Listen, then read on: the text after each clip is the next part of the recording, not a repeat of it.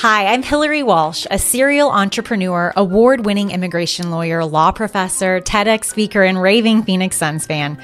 Over the past decade, I've helped thousands of immigrants live free in the United States. I'm talking work permits, social security numbers, green cards, their citizenship, VAWA, T visa, U visa, and lots of successful appeals.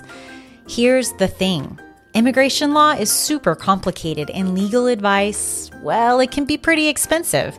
So I created the Immigration Law Made Easy podcast to share my 10 plus years of experience with you for free.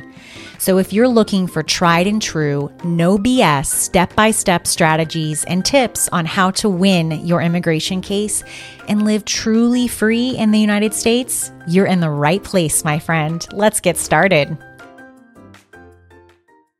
If you've been a lawful permanent resident for over 10 years and you're looking at your green card and you notice that it's about time for it to be renewed, what I want to share is you should just apply for your naturalization, because while your naturalization is pending, you automatically get a green card renewal extension without having to pay the filing fee.